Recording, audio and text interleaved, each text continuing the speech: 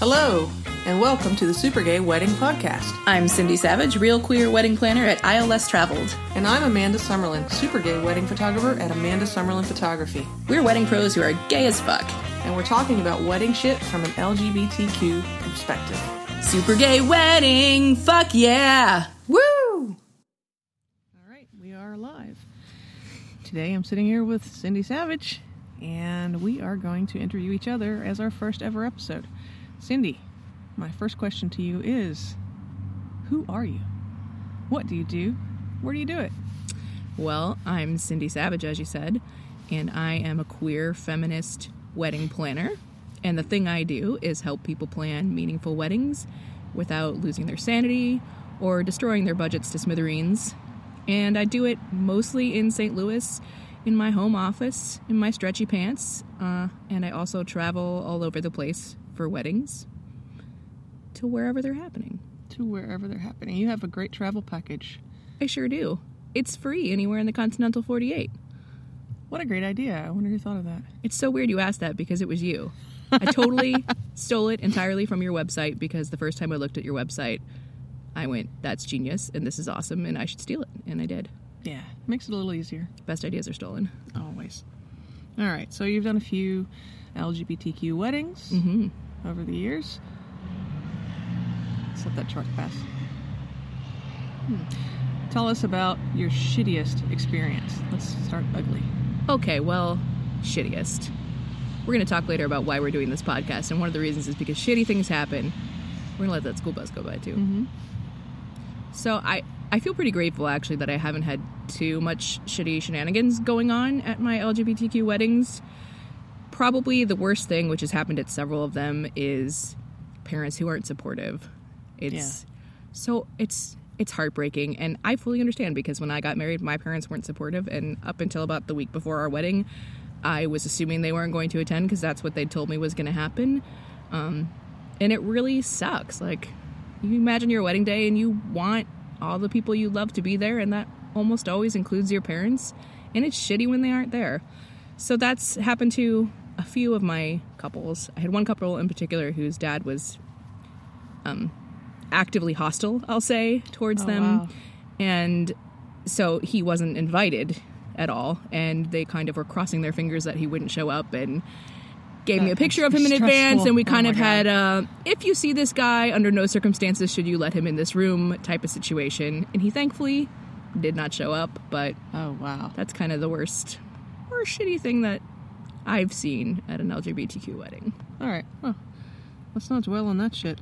What's your favorite experience that you've had? My favorite is, I did a wedding a number of years ago. It was two grooms, and one of their dads came up to do a speech for the toast time, and he basically told his personal story of how he felt when his son came out to him, and how he initially was really upset about it and resistant to it, as many parents are, and just kind of outlined his journey from essentially being a homophobic person to someone who could not just accept but embrace and fully love his son. And he gave just the most moving toast about his journey through that, and it was really that's awesome, just lovely. Yeah, toasts are pretty much my favorite part of a wedding reception anyway, because you learn so much about the couple, but when it's really personal, that's really good, instead of like a list of jokes downloaded from, right. I mean, those are great, I like jokes, but that's a great moment. So all that being said, if you had some advice to give to a couple who's planning their wedding right now, what would you give them? Well, as a wedding planner, you know I have a metric fuck ton of advice to give. But specifically to LGBTQ couples, I would say that you need to steel yourself a little bit, because you are going to have to ask awkward and tough questions from time to time. If you're lucky enough to be in a liberal bubble, you may not have any issues with any vendors or guests or parents or anything like that. But chances are you may encounter a person or two, whether that's someone you know and love or a vendor who just doesn't really get it. You just have to prepare yourself for being able to say, hello, yes, we're a queer couple and we are having a wedding. And are you totally cool with that? Because if you're not, we don't want to hire you and fuck off. So that's pretty much it. And I also recommend you kind of lead with that question. Like, don't ask them about their packages and their services and their pricing first. Start with, "Hi, we're queer. Is that okay with you?" God, that sucks. It's complete bullshit. Yeah, right? But it is unfortunately still, I think, a fact in most of this country. I'm pretty clear it is. Yeah. All right, then. Now it's time to trade. You're the interviewer. All right, then. Amanda. Mm-hmm. Hey, Who are how's it you? going? What do you do? Where do you do it? I'm Amanda Summerlin, and I am a wedding photographer. I'm technically, you would say, a destination and adventure wedding photographer. I'm based out of Atlanta, but I, as we mentioned before, travel for free most everywhere. What's your favorite reason for getting the fuck out of Atlanta? Seeing cool stuff like where we are right now. Oh, hey, where are we probably right now? mention that, actually. We are in, how do you say it? Is it Chinook? I think it's Chinook. Chinook, Washington. And the reason I think it's Chinook is because inside the house we're renting, there's a magnet. I don't know if you saw this yet, but it has a picture of a woman and a fish, which I assume is something that comes out of the lovely Columbia River that we're staring at right now. Uh-huh. And it says, "There ain't no nookie like a Chinookie." Oh my God, really? It's really in there. I'll show it to you later. That's so wrong. And you can't unsee that either. But I hadn't seen it, and now... And now you have a mental image, which will give you a real Jeez. one to back up later. So yes, Chinook, the lovely village of Chinook, Washington. We are right on the edge of, like, literally, we could stick our feet into it, the Columbia River, which is one of my personal favorite places in the world. And we're just a couple miles from the actual Pacific Ocean. Are we? Possibly we could even... some of that may be ocean that we're looking at right now. Wow. We're very, very close to the official coast. That's pretty cool. It is. That is why I get on the planes. All the time. Even the ones with the screaming toddlers that beat on your seat like a timpani the whole damn time. Terrible. Well, what's the shittiest thing that's ever happened to you with an LGBTQ wedding? I did a wedding a few years back, and the groom was a trans man, and hopefully they didn't hear any of the shenanigans going on in the background, but as a ninja lurking photographer, I hit a lot of shit. Mm-hmm. And there was a lot of dead naming. There was a lot of just ugly shit going on in the background. And I felt like, we get one day where we can try to ignore the reality of life, and that it was really not cool that the people that were invited there were just being such shitheads. Really sucks when people are shitheads. Yeah. And I've had quite a few other weddings where, I wonder sometimes if it's worse for people in the trans community because there's so much extra on top of all the other stuff. And I've been to some weddings with trans people, and it's been fine, but that one always stuck out to me. Yeah. So for our listeners who aren't familiar with the term, could you define dead naming? That's when you have a transgender individual who's being named their former name, I guess, is the way to put it. Because as you transition, you will, of course, assume an identity that's your true identity, and you often choose a new name. Mm-hmm. And so some people resist that, and right. they call it's you like by your dead name. The worst form of intentionally calling you not your name. Right? Pretty shitty. Yeah. So, what's on the opposite end of the spectrum, what's one of your favorite moments from an LGBTQ wedding? My favorite moment was probably my first wedding.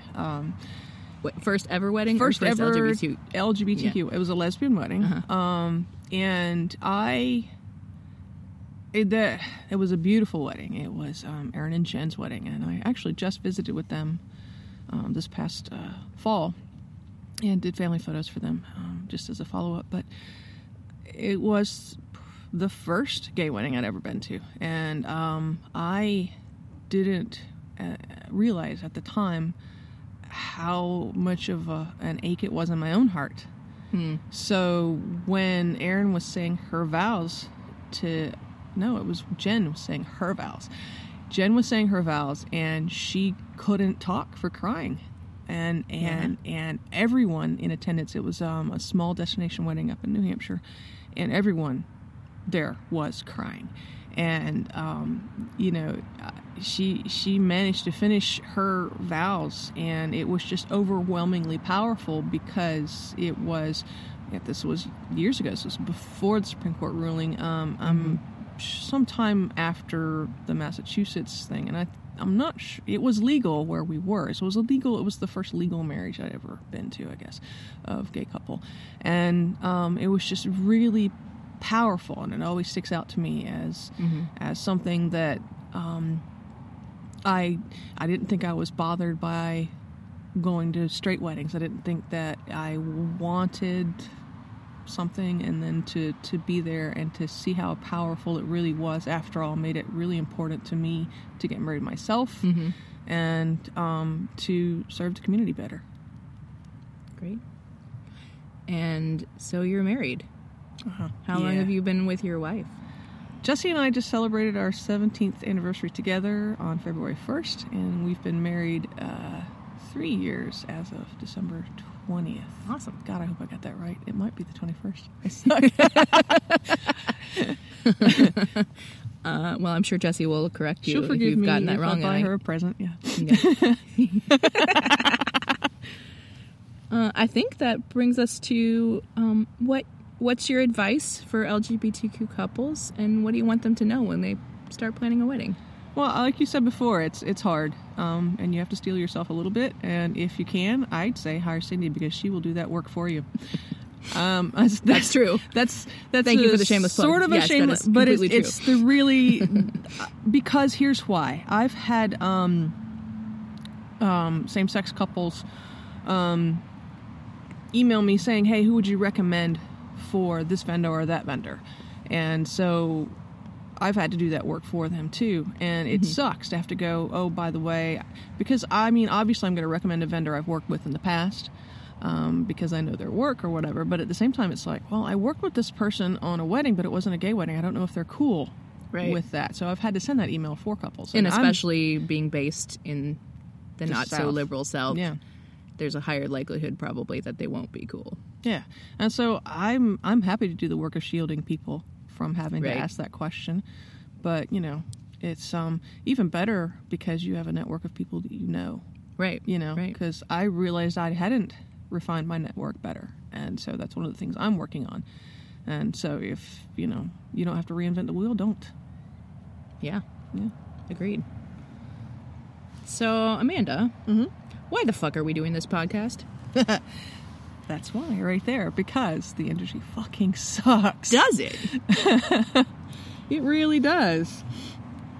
I mean, it's heterocentric, and that's not going to change anytime soon. And there's a growing number of people in the industry that are excited to serve the community, but they're hard to find. And so we want to find them for you.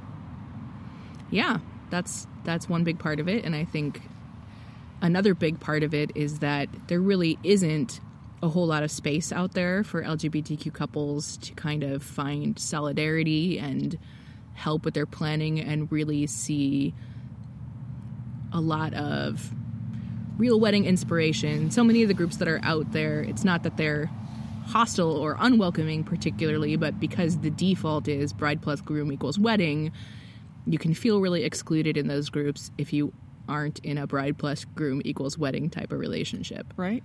Even if they have good intentions, they're generally clueless. Right. Or it just doesn't occur to people that you could just say partner or spouse. Couple. And not say bridegroom. Are there any other reasons we're doing this podcast? We're really cool and people should know. Yeah, we're fucking awesome. Right. We like hanging out with each other. And we're going to talk about all the wedding shit and probably some not wedding shit from the perspective of being wedding pros who happen to also be super gay. Super gay. Super and gay. Super and gay. Oh, yeah. Oh, So that's it. I forgot. We're super and we're gay. We're super and we're gay, and we're super gay. Damn. It's a super gay wedding pod. That's like super fucking gay. A super fucking gay wedding. I think that's everything. I think that's everything. That didn't go nearly as bad as I This is thought. yeah. Super gay wedding. Fuck yeah. Woo! The end. And we're out of here. Thanks for listening to the Super Gay Wedding Podcast. If you'd like to learn more about us, be on the show, or tell us what we should talk about next, Check us out at supergaywedding.com find us at facebook.com/supergaywedding. or email us at supergaywedding@gmail.com. And if you need a bomb-ass wedding planner who totally has her shit together and is wicked competent, then you need to check out Cindy's website at islelesstraveled.com. And if you need a destination photographer who's not afraid to get her camera dirty capturing your wedding adventure, then you should get your ass over to amandasummerlin.com. And by the way, if you hire us both, we're going to give you a 5% discount. Because we're fucking awesome. And we love working together. And we will rock your wedding. Super gay wedding! Fuck yeah! Woo! Nailed that shit. Super gay wedding. Fuck yeah.